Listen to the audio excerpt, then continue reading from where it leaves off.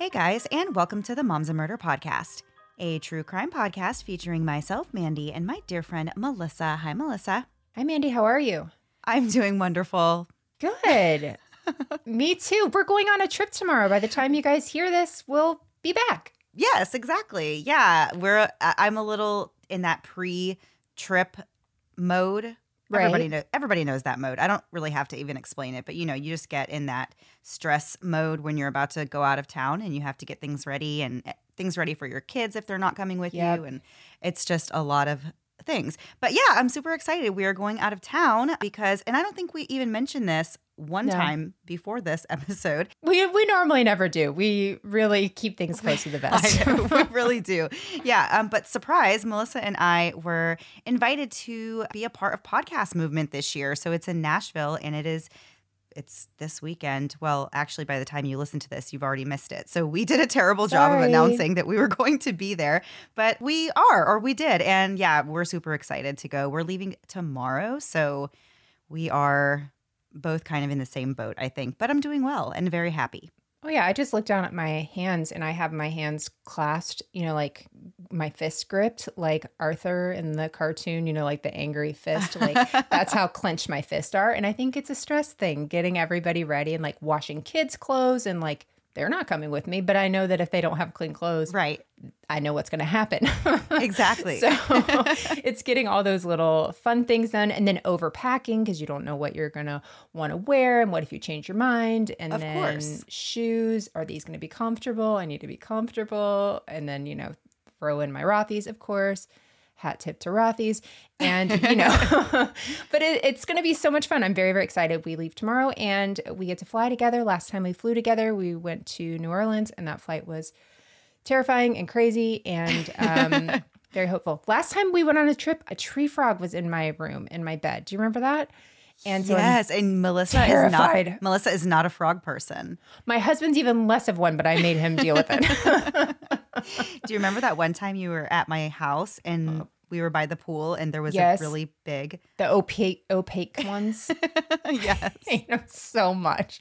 The amount of times like a ring has caught me like jumping away from a frog or like slamming my head into the door, like trying to get away from a lizard. It really could be its own like funniest home videos, but just Ring edition. That would actually be a good show. It would TM, trademarking this. This is our idea. We have a new show. Wait, I think they funniest have videos. Surely, we're going to TM. You can't steal it from us. We're going to look that up before we release this episode. I think you're onto something there. I know. This is like the most excited I've been. My hands aren't even clenched anymore. All right, guys. So we do have a new story here for you this week, and I guess we're just going to get right into it. After that intro. That was quite an exciting intro for us. There was a lot of laughter and joy. And tree frogs. Yeah, and tree frogs. All right, so we'll get right into it for this week. I think most people can look back fondly on memories of their first love, or really even just any of those silly school-age crushes that we all had growing up. Many people find lifelong love before they're even adults, and they go on to become lasting high school sweethearts. Not to get too sappy here, but puppy love and young love are some of life's greatest joys, and most of us don't realize how great and innocent it really is until we're older and everything has lost its luster. Unfortunately, not every high school love story is something ripped from the pages of a fairy tale, though. Intimate partner violence isn't reserved just for adults. Teen dating violence is also a very real thing that affects millions of teens in the U.S. This type of dating violence can include physical violence, sexual violence, psychological aggression, and stalking. 1 in 11 female teens and approximately 1 in 14 male teens have reported physical dating violence in the last year, according to the CDC. And 1 in 8 female teens have experienced sexual dating violence in the last year. This week happened in the 80s when domestic violence and dating violence weren't talked about much, and there weren't as many resources available to help the victims of abusive relationships and to help the abusers overcome their angry outbursts. It was in the early 80s when high school students Karen Ermert and Mark Willie met while hanging out at the local mall in Fairfax, Virginia. If love at first sight was a thing, Mark seemed to be experiencing that whenever he saw Karen for the first time. It was really no question why. Karen had this natural beauty about her that caught the attention and turned the heads of many of her peers. She was described by author Gene Weingarten as being, quote, effortlessly beautiful with a broad, intelligent face under feather blonde hair, end quote. Gene Weingarten actually wrote a lot about this story, and a lot of the source materials we have for this story are from things from his research. Karen evidently gave other girls hair envy with her naturally feathered 80s hair, the same style that women of that era paid really good money for in a salon, or you asked your mom to cut for you in your hair and it did not turn out so effortlessly beautiful. Ask me how I know. Hair. Yeah. Ask my mom's photo album how I know. Yeah, it's a tough look, but Karen evidently could really pull it off. She was beautiful. But not only was Karen a conventionally attractive young lady, she had a real spitfire of a personality. Karen was hilarious in the quick-witted kind of way. She said things that were really spontaneously funny. But Karen was also very strong-willed and mischievous and had a stubbornness about her that managed to come across as charming. She really was all those things wrapped into one. I love that. Karen was born in Fairfax in May of 1967 to parents Gunter and Ursula, who came to the U.S. from Germany in the 1960s. When Karen was just 12 years old, her dad passed away, which brought her relationship with her mother Ursula even closer. Although Karen was born and raised in the United States, she grew up hearing her parents speak German, and she too was fluent in their native language. Karen was also very musically talented, and she enjoyed playing the flute and the piccolo. She was a free-spirited and happy teen, so it's no surprise that Mark wanted to know more about her after that first meeting. A relationship quickly forms between them, and Mark was really obsessed with his new girlfriend. He practically worshipped the ground she walked on, and he was over the moon excited and proud to have this beautiful girl in his arm. There were some differences in their personality that became evident very, very quickly. Mark was quite a bit more insecure than Karen, and he quickly went from innocently admiring her to really brooding over her every move.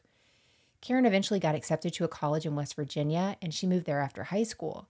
But Mark actually guilt-tripped her about missing her and eventually talked her into dropping out and coming back to Fairfax to be with him. Karen got a job and started working while sharing an apartment with roommates. Mark was also working as an auto mechanic, but he was still living at home with his mom and dad. Once Karen was back in town, things only got worse, and Mark became even more jealous and possessive of her. He would do things like showing up at her job unannounced just to check in, and one time he even showed up not invited to one of Karen's office parties. He was really constantly making this fuss about Karen working in a place where other men worked, which is like everywhere. I mean, Right. where can you really work? Yeah. You hear that though. And it's just like, that's literally, like you said, everywhere. Like we are everywhere. People are everywhere. It's crazy to even say like you have to limit your interaction to only one type of person. Like how could you even possibly? That's such a ridiculous and literally impossible expectation to put on somebody. Right. But it just goes to show kind of what his mindset was towards Karen and what their relationship really was like. Yeah. And this mindset, it's gone from innocent, being attracted to her and liking her and all of this to obsessed with her and needs to know everything about what she's doing and doesn't like this that she's doing and all this. So it's very quickly turned into an abusive situation. Mark's jealousy eventually fueled an irrational need to have tabs on Karen at all times. He wanted to know where she was, he wanted to know what she was doing, and he definitely wanted to know who she was with. He would often get in his car and follow her to find out the answers to these questions. Mark also acted irrationally when he and Karen would be out together and any random stranger looked her way and smiled. If Karen would smile back or say hello, he would say to her, quote, "What are you looking at them for?" end quote. So it's obvious to us now that these behaviors were abusive because we've been taught more about what abuse can look like. Gene Weingarten later wrote, quote, "Mark was a young man who was furiously in love with a young woman. And I'm using the word furiously deliberately. He was what we would now call a stalker," end quote. So keep in mind, we're talking about very young adults at this time. They are still under 20 years old in this relationship. And again, this story takes place in the 80s where we didn't really know much about, if really anything about dating violence. So some of these things, I mean, I can remember back whenever I was younger, if somebody was really into you and they wanted to know what you were doing and there was like this, oh, what, who are you with and blah, blah, blah. And they're just so jealous. Like, those behaviors aren't Right. great. That's not Right. a good thing. And we didn't know that when I was even younger. I mean, in the Right. 80s, it's a whole different ballgame. For sure. So Mark's various abusive behaviors would always increase when alcohol was in the picture. Mark loved his whiskey, but whiskey did not love him. He would get very paranoid and defensive over everything and would turn into just this really awful and angry drunk. Karen was strong willed, as we said, so she wasn't the type of girlfriend who was just going to stand by while Mark acted belligerent and walked all over her. She had no qualms about going toe to toe with him and would indulge him in these arguments that would lead to Mark getting angrier and angrier. The couple's fighting was a serious problem. Karen ended up going to the hospital multiple times after they got into physical fights, and she tried to defend herself. Mark was growing more and more comfortable as time passed with doling out this abuse, and one time he hit her simply because she wanted to get out of the car and he didn't want her to. But the abuse was not unnoticed by those who knew the couple. Mark's friend Rich witnessed the abuse firsthand, and it made him so upset that he eventually ended his friendship with Mark over it. Which is really, really tough, right? Because you have a friend that maybe you never saw this side of them before, and now all of a Right. sudden he's got this girlfriend and he's treating her really poorly, and you are just kind of like, I don't know what to do, but I know that this is not right and I'm not going to support this. So Karen's mom, Ursula, also noticed the signs of abuse and tried to talk to Karen about Mark and about what was going on within their relationship. But Karen was really independent and she didn't like to be pushed or prodded too much. So she didn't really like it when her mom brought up these concerns and tried to kind of pry into the details of what was going on.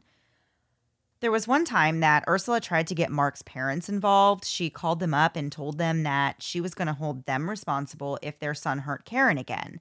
But Mark was actually listening on another phone, and he told Ursula to mind her business.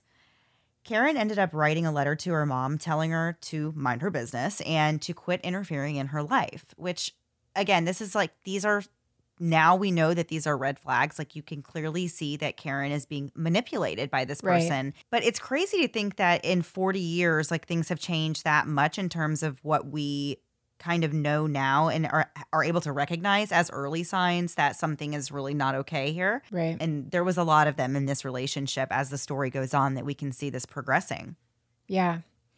So despite the obvious problems, Karen continued a relationship with Mark, but by December of 1986, she decided to end it. They'd been together for almost 2 years at that point, and things were just incredibly hostile, and she decided she just couldn't take it anymore. Karen told her mom, Ursula, that she wanted to start planning a breakup, and Ursula was all too happy to help with the details. Their plan was that Karen would tell Mark the half-truth, which was that she got a job working at Dulles International Airport for the German military, but that she was too busy studying German to be able to continue a relationship. And that's the part that wasn't true. Karen was actually fluent in Germany, as we talked about earlier.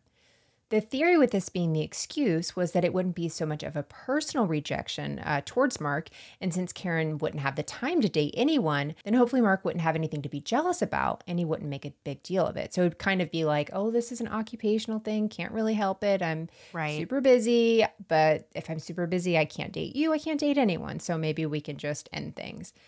And so we're not sure if this was part of the plan or if it just worked out this way coincidentally, but it was Christmas evening of 1986 when Karen broke the news to Mark that she was ending things. Mark had actually made her a table as a Christmas gift, and she returned the table during the breakup.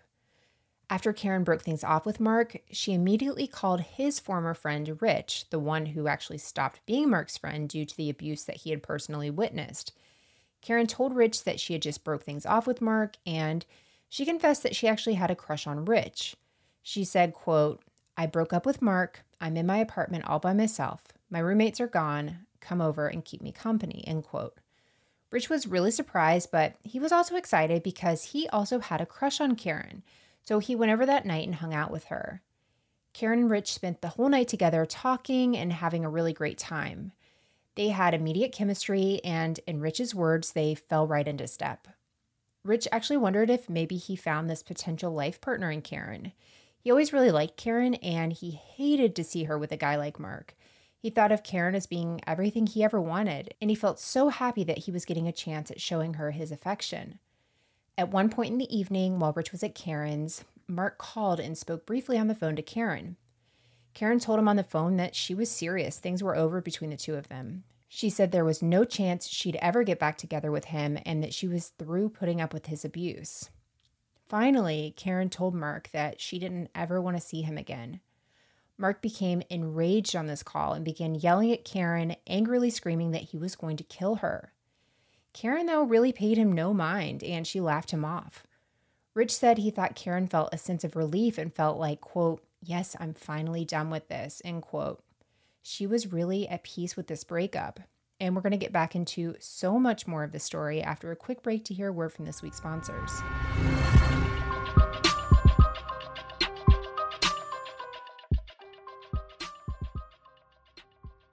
Vacations are needed now more than ever, but the actual planning of a vacation is not my idea of a good time. Everything from where I want to go to what I want to do and where I want to stay, it's all a hassle. By the time I've opened up my browsers to get started, the only thing I'm ready for is a nap. But thanks to Apple Vacations, when I want to schedule my next family getaway, they're there to help me get it all planned. Apple Vacations is your one-stop shop for the summer vacation of your dreams. Apple Vacations has been around for more than 50 years and is known as America's favorite vacation company for good reason. They want to help you plan affordable and top-quality vacation packages with packages including round-trip airfare, hotel accommodations, meals, drinks, entertainment, and tips.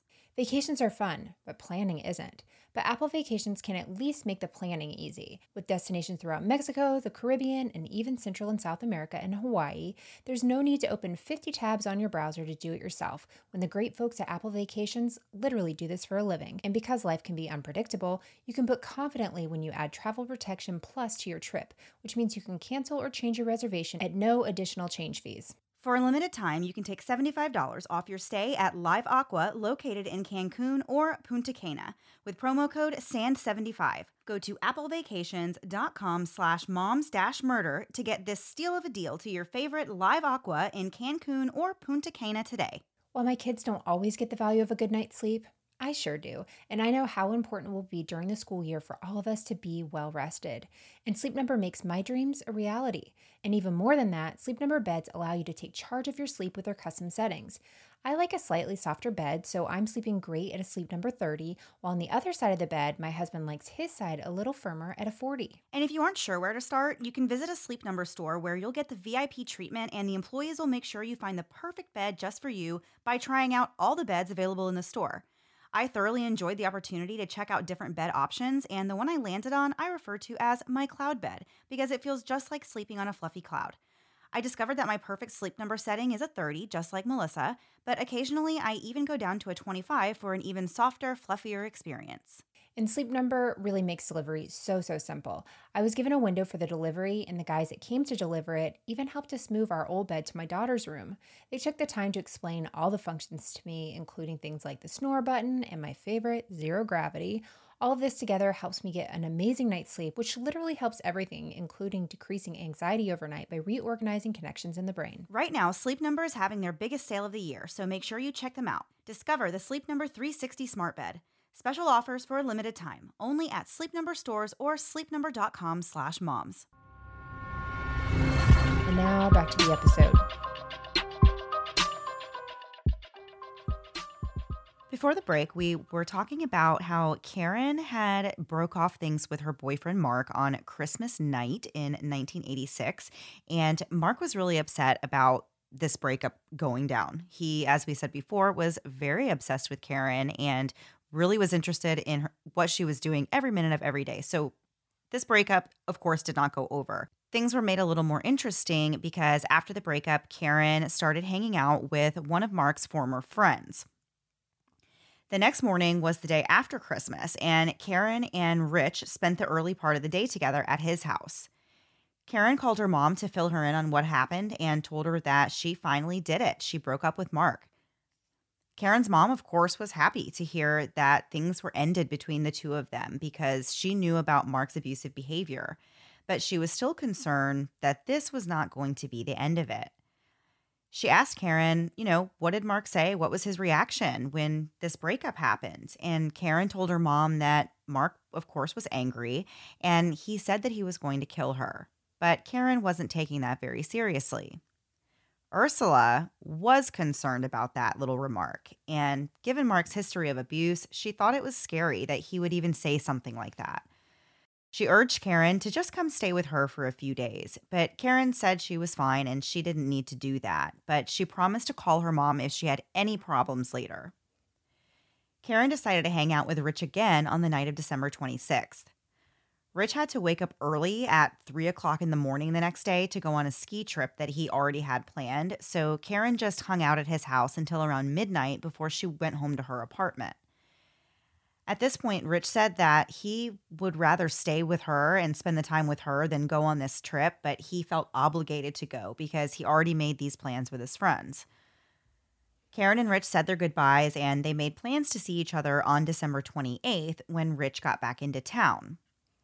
Little did either of them know, but Mark had somehow found out that Karen and Rich were palling around and he was not happy about it. While Karen was still on her way home from Rich's house that night, Mark called her apartment looking for her and talked to Karen's roommate, Christine. Mark told Christine that he felt so betrayed by Karen and Rich, and he was angry and depressed over the whole situation. While they were talking, Karen got home, and she took over the phone. She quickly ended the call with Mark and then went and took a bath and got herself ready for bed. Karen had not been taking Mark seriously, and in his eyes, she didn't care about his emotions. Karen got off the phone with him that night. He sat up contemplating his next move. He decided that he had two options: to win Karen back or to kill her and then kill himself. Mark drafted a suicide note and left it on his bed.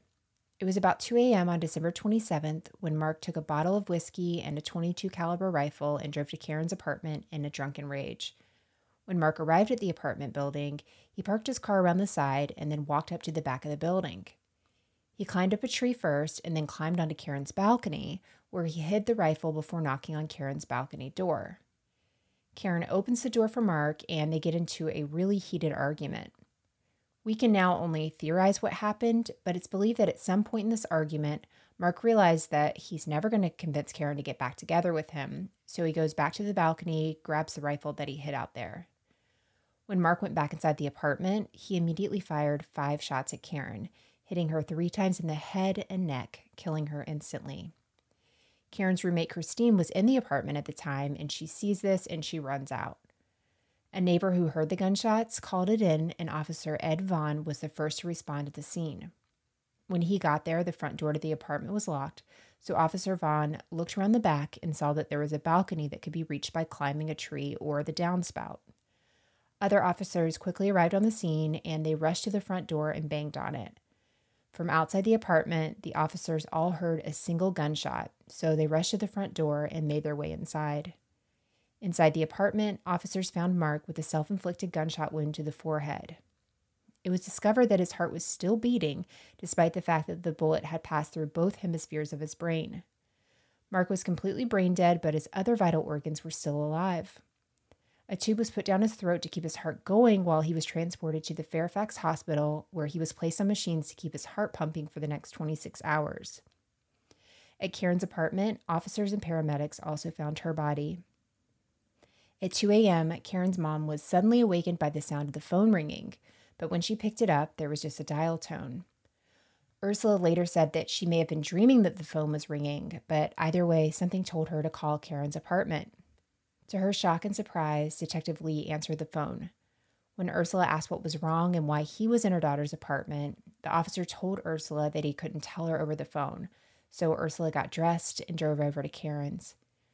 When she arrived, Detective Lee told her the heartbreaking news. He said it was the saddest thing he had ever had to do as a police officer. Karen's mom was totally shattered whenever she learned that Mark had actually murdered her daughter. After her death, when Ursula was helping to gather Karen's belongings, she found some notes that Mark had written to Karen. In these notes, it was clear that he had been watching Karen's every move, and if she wasn't always exactly where Mark thought she should be, he would leave her a note about it. These notes provided a real glimpse into Mark's jealous and controlling and stalking behavior. One of the notes read, quote, "I took a shower and dressed up and did everything I could maybe to look halfway as nice as all the gorgeous guys you see every day. I would just kill to look as good as them and to be able to catch your eye. Karen, I'm really hurting. In fact, I'm starting to cry. Where are you? Did you go out to eat? I feel like a fool that's been stood up. I love you so much. If words could be put on paper to describe how much, there wouldn't be enough paper. I'm going to call your house again. Karen, if you want to go out with some other guy, please tell me. It would hurt less if I found out that way. Love, Mark. End quote. Another note read, quote, Karen, where are you? I'm really worried. First thing I thought was that you stopped for dinner, but I know that you would have the courtesy to call me so I would not sit here and worry like this. I'm always worried about you being in an accident because I would be the last to hear. God, if you aren't okay, I'll kill myself. You don't know what you mean to me, end quote. I feel like the word gaslighting gets thrown around a lot, but I feel like this is the definition textbook gaslighting. Just all this, you're doing this and it's hurting me and I'm scared only because I love you. And if this happens, I'm going to kill myself. Just, whoa, that's so much to put on somebody. Absolutely. It's a ton. So as tragic and upsetting as this story already is, and as much as we wish Karen was still alive today, this is one story that actually does have somewhat of a happy ending. When Mark's parents arrived at Fairfax Hospital after the shooting, they were informed that their son was totally brain dead, but that his heart was still beating. The hospital's transplant coordinator spoke with them and asked for their permission to donate Mark's heart to a patient who was a 20-year-old woman in need of a transplant. Now, here's the thing about heart transplants in the mid-1980s. They weren't really a widely practiced thing. The first ever successful heart transplant was done in 1967 in Cape Town, South Africa, by a doctor named Christian Barnard. His patient ended up dying 18 days later, but the doctor tried again with a new patient who ended up living for 19 months after the transplant, although he did have health issues for the majority of the time. Shortly after these attempts, an American doctor attempted a transplant, but the patient only lived for 6 hours, so they weren't really great results. As the years passed, the survival rates increased, but the results of heart transplants were overall still not very good. It was more often than not that a body would reject the new organ. Eventually, it got to a point where heart transplants were reserved only for special circumstances, and the procedure as a whole was used sparingly for years before pretty much coming to a complete stop until in 1983, when an anti-rejection drug was released into the market. This completely changed the game for transplantation. After this drug came out, heart transplants began again, but only really in big teaching hospitals. It's truly incredible to think about the doctors and the surgeons who pioneered things like heart transplants, because for a very long time, this was something that wasn't even taught in medical school, which, it's just crazy to think about. People who experimented and really did this and paved the way for doctors today.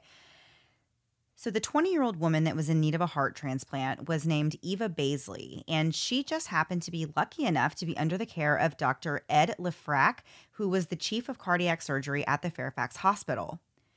Dr. Lefrak was a highly regarded surgeon who felt passionate about being able to provide transplants to patients in need. In 1985, though, this was a very uncommon surgery, and it was actually illegal to perform them. So for years, Dr. Lefrak fought with local health agencies for permission to even perform transplants. He was always told no, and that there wasn't enough of a demand for this. Dr. Lefrak did not give up, though. For 2 years, he and his surgical team would spend their free time practicing heart transplants on bodies in the morgue. They did obtain permission from these families, but he literally taught himself and an entire surgery team how to do heart transplants on human cadavers. Like, that's just amazing, amazing, amazing. So eventually, Dr. Lefrak came up with a plan to get the South African doctor, Christian Barnard, to lobby the state health commissioner on Dr. Lefrak's behalf. Dr. Barnard spoke before the commissioner in March of 1986 and said that it would be, quote, immoral to not permit a qualified surgeon like Dr. Lefrak to do this surgery, end quote. The commissioner ended up giving his permission, and it was up to Dr. Lefrak to find the perfect patient.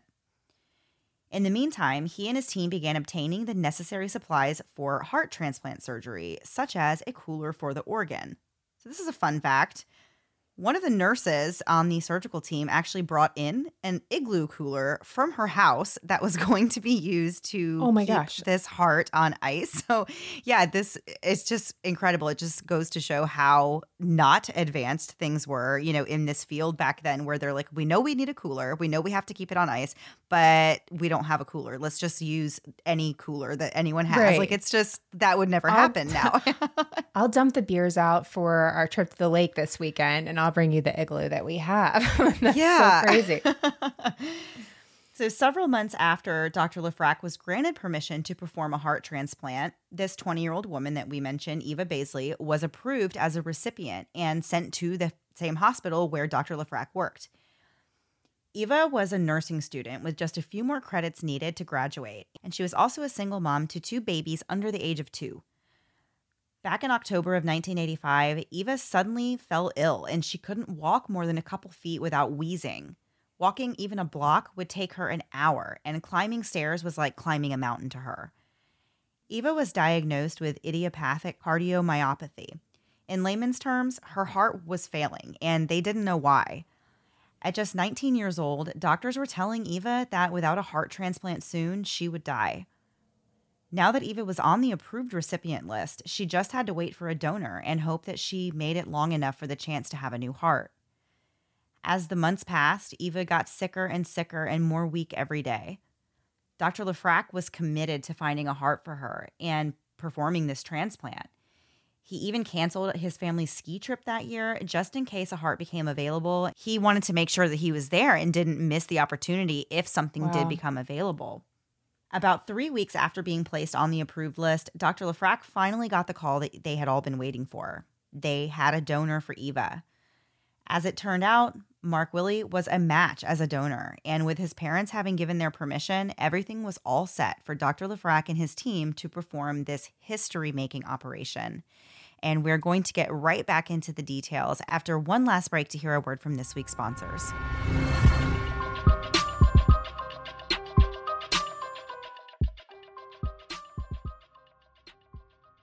You've got the fiance, you've got the ring, but now what do you need to do? Oh, that's right. Literally everything. But thanks to Zola, everything with your wedding can be handled. Zola's here to make planning your big day easier and less stressful by putting together everything a couple would need, all at your fingertips.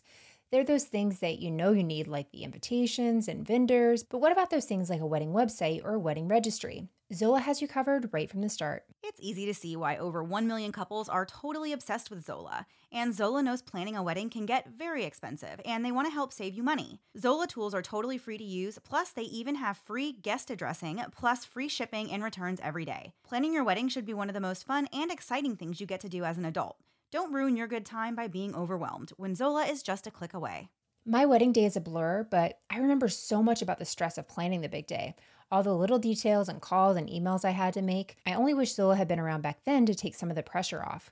One of the things that really makes me envious of you new spouses-to-be is that Zola even pre-screens vendors, so you can answer a few simple questions about what you need and what you're looking for, and they can help you match and find the perfect vendor. See what all those 5-star reviews are about. Go to zola.com/moms today and use promo code SAVE50. That's SAVE50 to get 50% off your save the dates. For peace of mind, you'll receive free change the dates with your purchase. That's zola.com/moms, promo code SAVE50. We're all true crime fans here, and I bet we'd all like to think that given the opportunity, we could even solve a crime ourselves. With the Cold Case series, you now have that chance.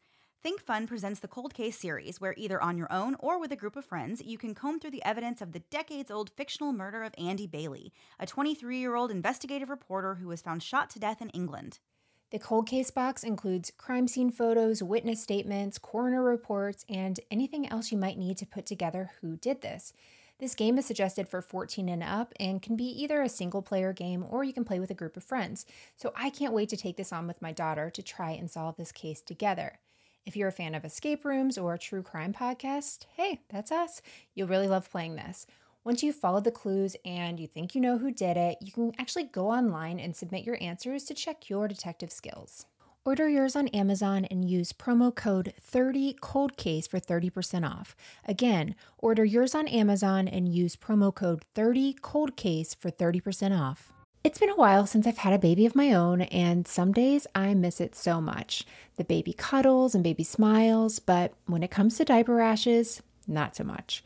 I remember the first time my oldest had a diaper rash, I was really devastated. Here's this tiny thing totally dependent on me, and now she's fussy and obviously uncomfortable, and I'm supposed to have the answers.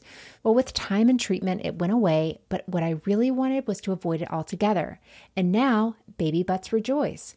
New Huggies Skin Essentials are here, a brand new dermatologist-approved line of diapers, wipes, and pull-ups training pants, all designed with baby's sensitive skin in mind. The wipes are thick and have zero harsh ingredients for a great, gentle clean. Pull-Up Skin Essentials has got your big kid covered too, with a training pant that's ultra soft and breathable to help protect sensitive skin throughout potty training. Whether you're a first-time parent or a seasoned pro, make it easy on yourself and your baby with Huggies. Learn more at Huggies.com. Once again, head to Huggies.com to learn more. Now back to the episode. So before the break, we were talking about Eva being approved for this heart transplant surgery and Mark Willie actually being a match as a donor. So Dr. Lafrac knew nothing about Mark other than he had a gunshot wound to the head. He assembled the surgical team, and by 3 a.m., they were all in the hospital preparing for surgery. In total, there were 4 doctors, 11 nurses, a physician assistant, and 2 medical instrument operators. The team then went in and removed Mark's heart, and this process went very quick. It was about 5 minutes long. They essentially really cut it out with surgical scissors. The heart was then triple bagged and placed on ice in Nurse Mary's igloo cooler. Another fun fact, the human heart should not be outside of the body for more than 4 hours for the best results. So the coolers then carried down the hall from operating room 12 to operating room 6, where Eva was already prepared and waiting. The sense of anticipation that day was thick in the OR. Everyone's extremely nervous and excited and happy. It's kind of all over the place. So Dr. Lafrac carefully removed Eva's heart, which was only functioning at 15% capacity at this time. Oh my gosh, wow. Yeah, I mean, she was on days. She had no time left. I mean, this is just incredible. And so then he starts working for hours to sew Mark's heart into Eva's chest. Once the surgery was done, though, this was really the moment of truth. Would Eva's body accept this new heart? Usually this is the point in movies where the surgeons will use an electric shock to jumpstart the new heart and get it beating. But in this case, they didn't even need to do that. After a bit of massaging, Eva's new heart began beating on its own. I have literally chills. Yes, when I was reading it before, when we were looking over this before I did, and now I just still do. It's just incredible. So Dr. Lafrac later said that he wasn't scared to perform the surgery because he'd done it many, many times in the morgue. This man is my hero. It just takes so much courage to even attempt something like this and to do it. It's amazing. It really is. It's a miracle. It's amazing. It is. And just that he was so dedicated. There just aren't enough people like this in the world where he's just like, I'm going to be ready. Whenever it's finally approved, whenever it finally happens, I will be ready. On December 29th, Eva Baisley woke up with a healthy heart beating inside her body.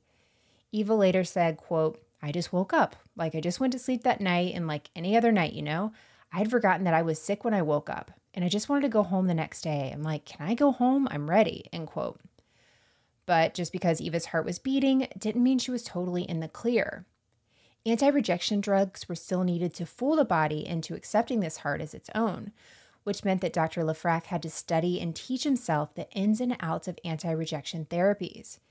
He said this was a, quote, delicate balancing act of suppressing her immune system to prevent rejection without leaving her too vulnerable to infection, end quote. Eva had to spend a long time in the hospital recovering from the transplant, and she had multiple rejection scares where Dr. Lafrac and his team were worried they were going to lose her.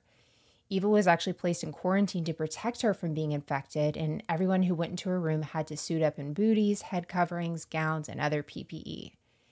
Eva was really sad and lonely during this time, and she really missed her children, who of course were not able to see her while she's in such a delicate state. Dr. Lafrac and the medical team did everything they could to be there for Eva, even just sitting with her to keep her company and bringing her things from the house. One day, Eva was really upset and told the nurse that, she just wants to go outside and breathe fresh air. So the nurse actually cleaned out her own car, dressed Eva in a mask and gloves, and took her for a drive. And they even got McDonald's along the way, but they kept that part a secret. I love that. Me too.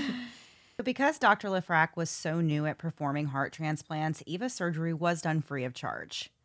Dr. Lefrak didn't feel right charging for maybe the first 10 or so transplants that the hospital did, but Eva also didn't have health insurance, and he was not about to even ask her to pay for any of that anyway, so she was not charged for the surgery. On February 14th, 1987, Eva was finally allowed to leave the hospital, but her life was far from normal or even anything like it was the way before. Her life expectancy was still just 1 to 5 years, and she still had to be very, very careful. She could only see her kids for an hour a day at first due to the risk of infection, and she was told that sadly she would not be able to continue to pursue her dream of becoming a nurse herself because that would put her at too much of a health risk. Eva took up studying computer science and worked with machines. She made it her goal to raise her children and to stay alive until they were at least 18. As the years ticked by, it started to become clear that Eva was defying medical odds left and right. 5 years after her transplant, Dr. Lefrak said that Eva was doing physically well enough that she could pursue a career in healthcare if she so desired.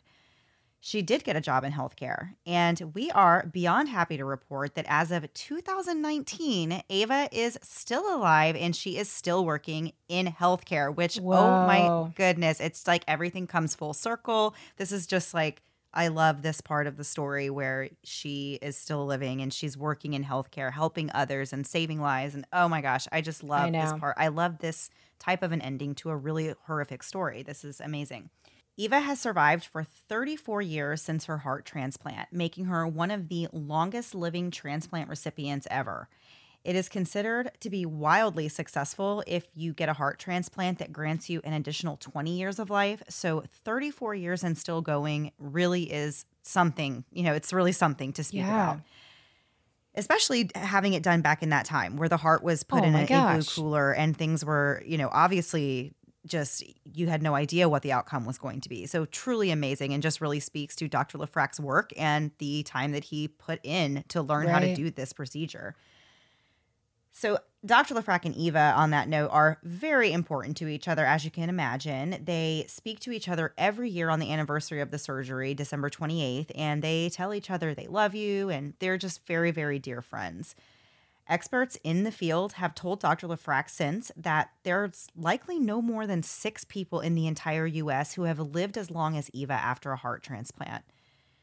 In 2012, Johns Hopkins University did a study on the survival rate of heart transplant recipients between 1987 and 1999, and they found that out of 22,000 recipients, only about half of them lived longer than 10 years, and those who received their new heart before age 55 had a better chance of living longer than 10 years.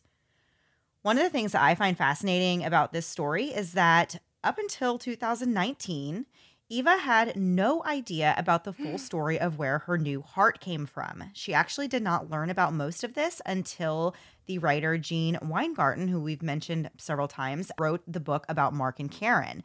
And she said that, you know what? She doesn't care where her heart came from. She said, quote, "It's just a heart. It's just an organ. It's not a murder organ. And it's just an organ that happened to save my life." End quote. Oh my goodness. I just chills everywhere with this story. Following the transplant, Mark's father, Larry, said that he wasn't interested in meeting or knowing who received his son's heart. He said that it would be too awkward for him. So there is no connection or contact between Mark's family and Eva to this day.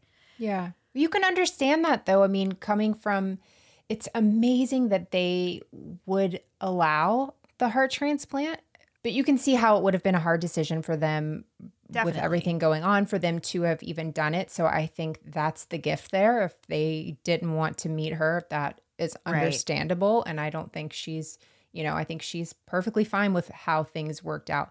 But what an incredible story. And just Dr. Lefrak is just completely my hero. I'm just obsessed with this man.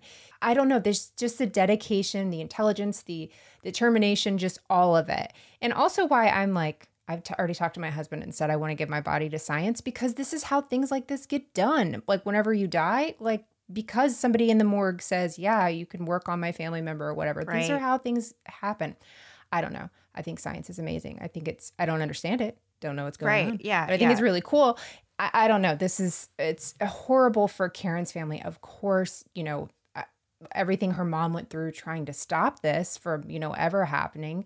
And Mark's family, I know that had to be very hard for them, but to have this kind of an ending where somebody has a whole life from this is incredible.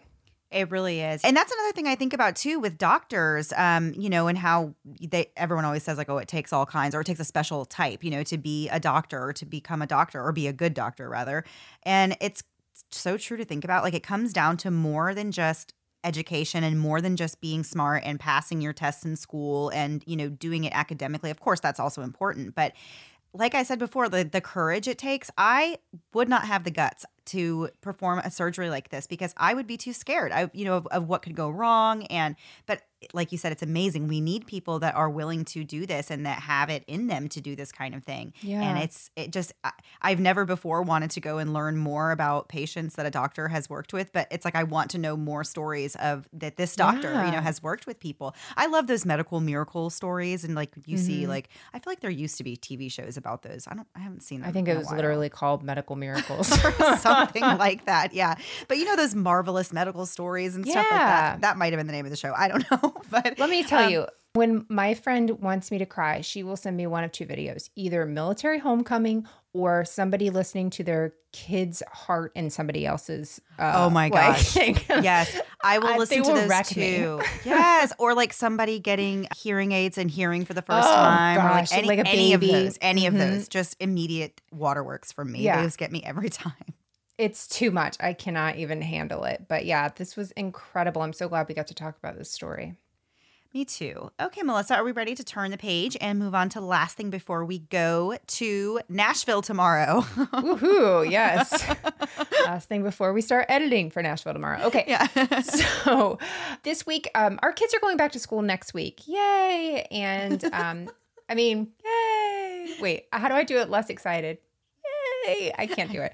Keeps getting higher. No, we're excited. They're, it's great. Blah, blah, blah. So that's on our minds. So I asked on Twitter and Instagram, what things from your youth do you remember, like the must-have things, right? Like the Lisa Frank notebooks that you wanted to have before you started to school, because kids always have that thing that they want to get, like a new pair of shoes, blah, blah, blah.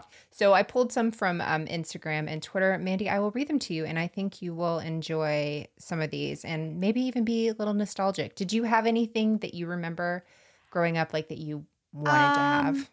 Okay. Am I crazy, or was it a thing Yes. that at one point, okay, so the pencils that were like, okay, you had regular boring number 2 pencils, and then you Sure. had pushy, what do you call it, mechanical pencil? Yes. But then do you remember the ones where like you pulled out the tip and like you just put it in the top, and like every tip had like a new lead, but then it would go down, so you'd pull it out and then you would push it down and it would push out a new one. Would But it you was just push the eraser part and then you could kind of pull it out? Is that what you're saying? Kinda, but there was no eraser, because instead where the eraser was supposed to be, it was a hole basically, but you stack all these little, somebody's going to know what I'm talking about. I think somebody even wrote about it on Instagram. I had no idea what they were talking about, but I think that's what it is. Okay. There's just I will a have to- hole? I'm going to Google it for you and send it to you. Okay, Google it. Okay. What's the All next right. thing? Okay, so got several, so I'm just going to start from here. So on Twitter, we got from the Surviving Sister Wives podcast, which is a great podcast if you're into sister wives. They sent the pens that they said, these pens that suck to write with. They're the colored pens with multiple colors on the top, so you push the little tab things. So Oh, you change yeah. colors. Yeah. In theory, it's great, right? Like you can have all these different colors on one thing, but none of the ink was ever any good. They And, never worked. right? And whoever needed to write with yellow ink, you couldn't even see anything. It's just a useless thing, but you wanted it. I wanted one. I didn't get it. Oh, our friend Jody with Reality TV podcast, she wrote the 64 crayon Crayola that had the sharpener in the back. Do you remember the ones with the Yeah, bag? and that was another thing that was a terrible invention, because you could only sharpen one crayon before the thing got jammed and clogged and you could never use it again. And you could put your finger in there. I had maybe That too. done that. Yeah. But her note said, I wanted this so badly. Only the rich kids had them, though. I get that. I had the off-brand Crayola. I didn't have regular Crayola. Yeah. I didn't have a built-in sharpener. Oh, Mandy. Yeah, I think those were okay. I see what you're talking about. Okay, yeah, I sent Melissa a picture of the little stacking tip. And just the tips pencil come things. off. Yeah. What a waste. It is such a waste. And there's like, it's so pointless, but it was one of those things when I was a kid. I was like, oh, I need those. Those are so cool. But it's like, why are they cool? It doesn't even make any sense. They're like why tiny does that little even... knives. Yeah. Okay, I'll just read a couple of these. Page_not_paper on Instagram said, 1 year my school required blow pens for a special project. Do you remember those? I mean, I think. Wait, do you know what those are? I've heard. Wait, I probably do. What is a blow You pen? literally put your mouth up to it no, and no, blow, no. and it spits the what? ink everywhere. Ew. I think she's young. I don't think this has been out that long. Okay. But no offense, Paige. So anyway, she said they did it for a special project. I don't think they ever tried it again. Kids were chasing each other around the room trying to spray each other with ink. Yeah, that sounds about right. Yeah. Oh, terrible, terrible. Okay, let's see. Oh, original snap bracelets. Mega Barians. Original snap bracelets, not the remakes. Those were everything. They were. I was going to say that they did remakes a couple years back and they kind of came back in for a little bit, but I don't see them anymore. So that they must not have caught on for round 2. Oh, okay, Mandy, I know you're going to like these. All right, ready?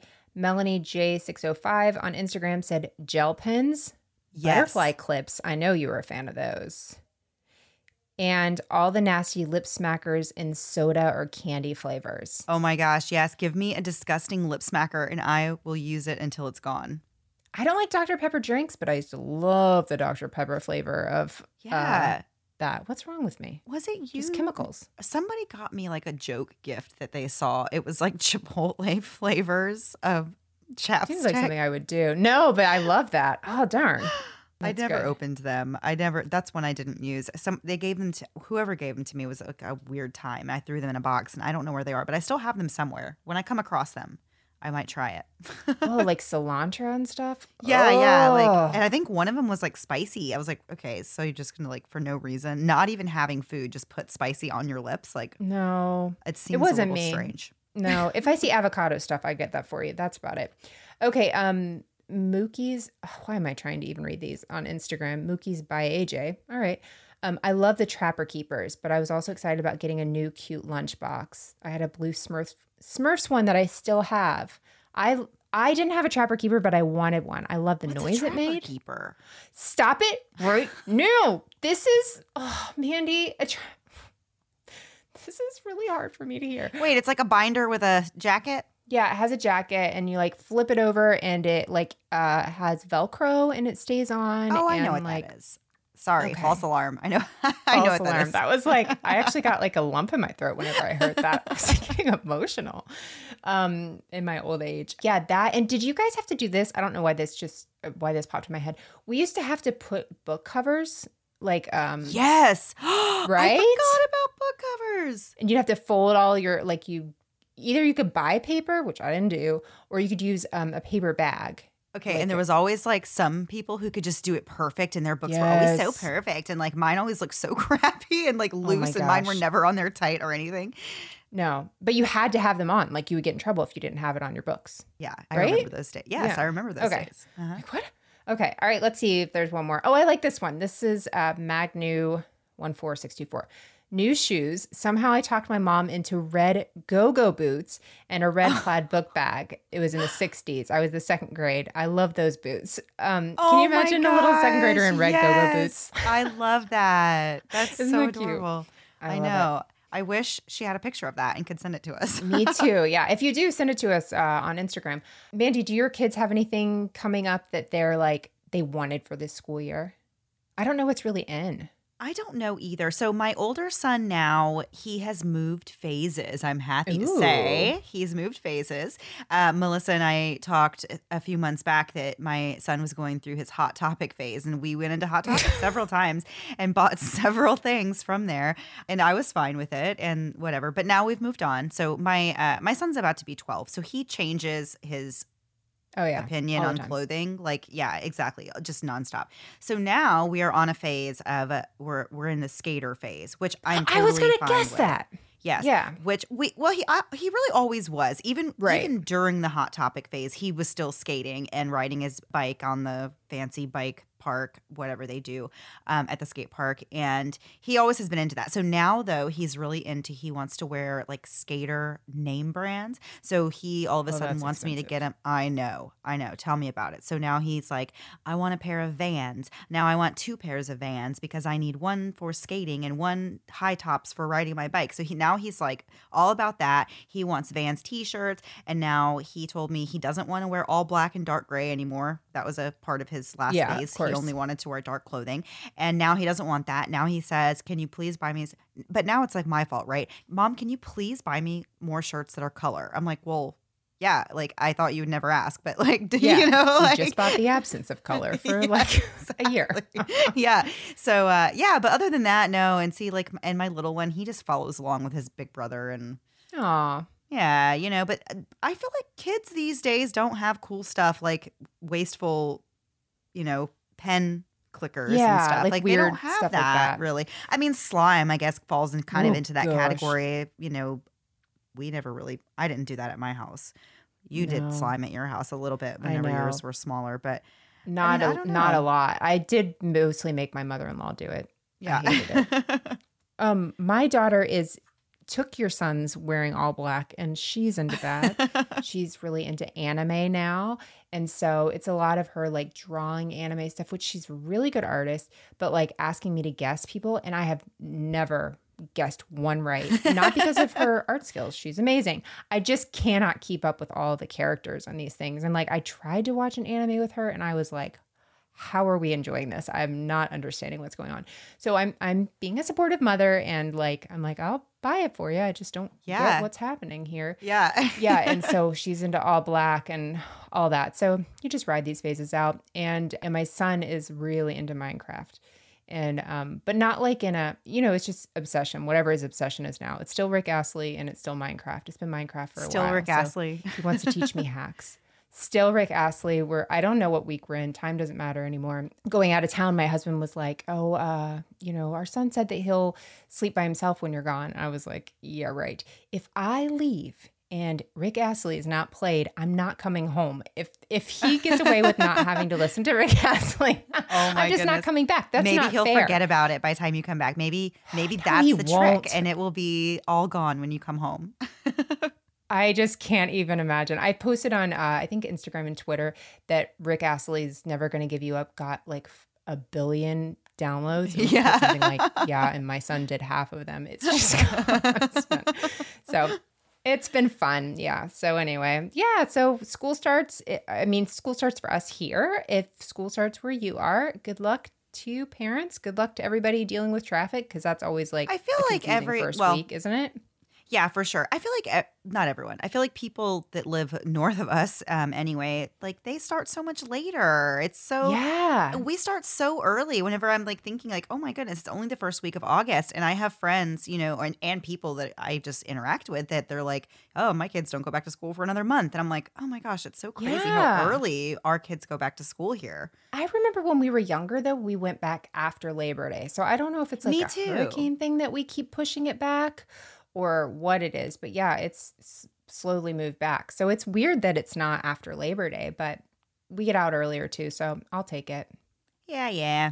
All right, guys. Well, that was our episode for this week. And we will be back next week. Same time, same place, new story. Have a great week. Bye. Thanks so much for listening to the Moms and Murder podcast. Make sure to check back with us next week for a new episode. You can also find us at momsandmurder.com, where you can connect with us via social media. Please make sure you subscribe and give us 5 stars, because giving us 4 stars would be a crime. Thanks so much.